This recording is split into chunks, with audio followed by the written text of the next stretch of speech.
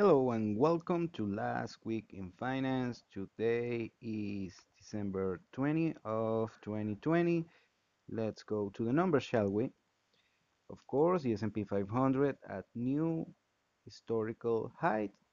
Right now it's at 3,709 points.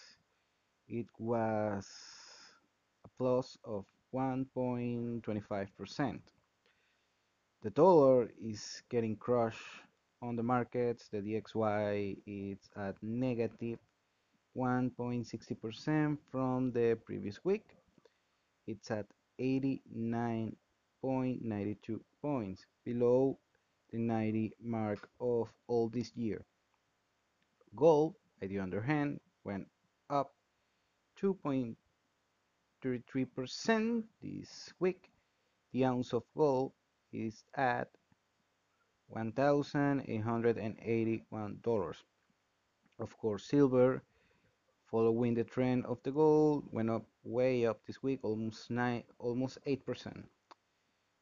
$25.82 is the cost of the ounce of silver. Dr. Copper also went up this week, 4%, $3.64 per pound of copper this moment. Also, the crude oil went up. The West Texas Intermediate oil went up 3.21% this week. The barrel of crude oil is at $48.26. Also, the 10-year, the Treasury bond 10-year went up this week, is close to the 1%. More accurate is at 0.946%, the yield of the 10-year Treasury bond. And of course, crypto guys, I got you covered. You were expecting this. Bitcoin went up this week over 21%. Oh my freaking god.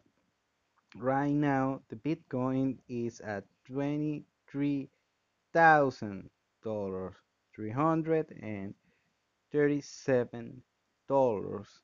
since the last time I checked it out a few hours ago. Of course, now go to the numbers. Of course, the jobless claims in the US are going up close to 900,000 just this week, over the predicted estimations of a little bit above 800,000. Of course, we had this week this declaration of Jerome Powell, the Fed chair, and basically stripping all the nonsense and the blah blah blah and the chit chat. They're gonna keep the interest rate zero bound. They're gonna keep the QE as long as they have to do it. So, what does it mean? It's gonna keep printing money, and only God knows what the hell is gonna happen. The housing, the cost of housing is going up. Most in the residential real estate is located in the suburbs. Why is that? Many people want to buy properties on the suburbs or smaller cities. They're fleeing the big cities like New York, Los Angeles, San Francisco, whatever. Well, not some of San Francisco. I'm sorry about that. And the thing is, since the pandemic, there is very few people that are willing to sell their house or show the house due to the pandemic. And also, is this much have to do with the low interest rates for mortgages. What many people are doing is are doing the refinancing their mortgages in order to be in a more stable position regarding their mortgages. So the market is very tight. Is right now is at seller's market. Of course, this for me this is a bubble and it's gonna pop anytime soon. The US public debt is right now at 130%. The GDP is around 21 trillion and the US debt is at 27 trillion. So go figure. So how are we gonna end up this year? Probably with more record highs of many of these instruments, these financial assets. The S&P 500 will go up to infinity and beyond. For this year, at least, what is left for the year. Probably commodities will still go up.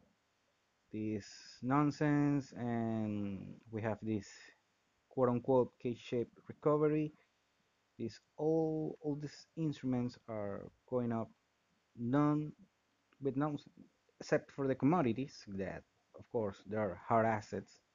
They are not dependent on valuation, depend on their supply of demand, are still gonna go up, I believe, I suppose.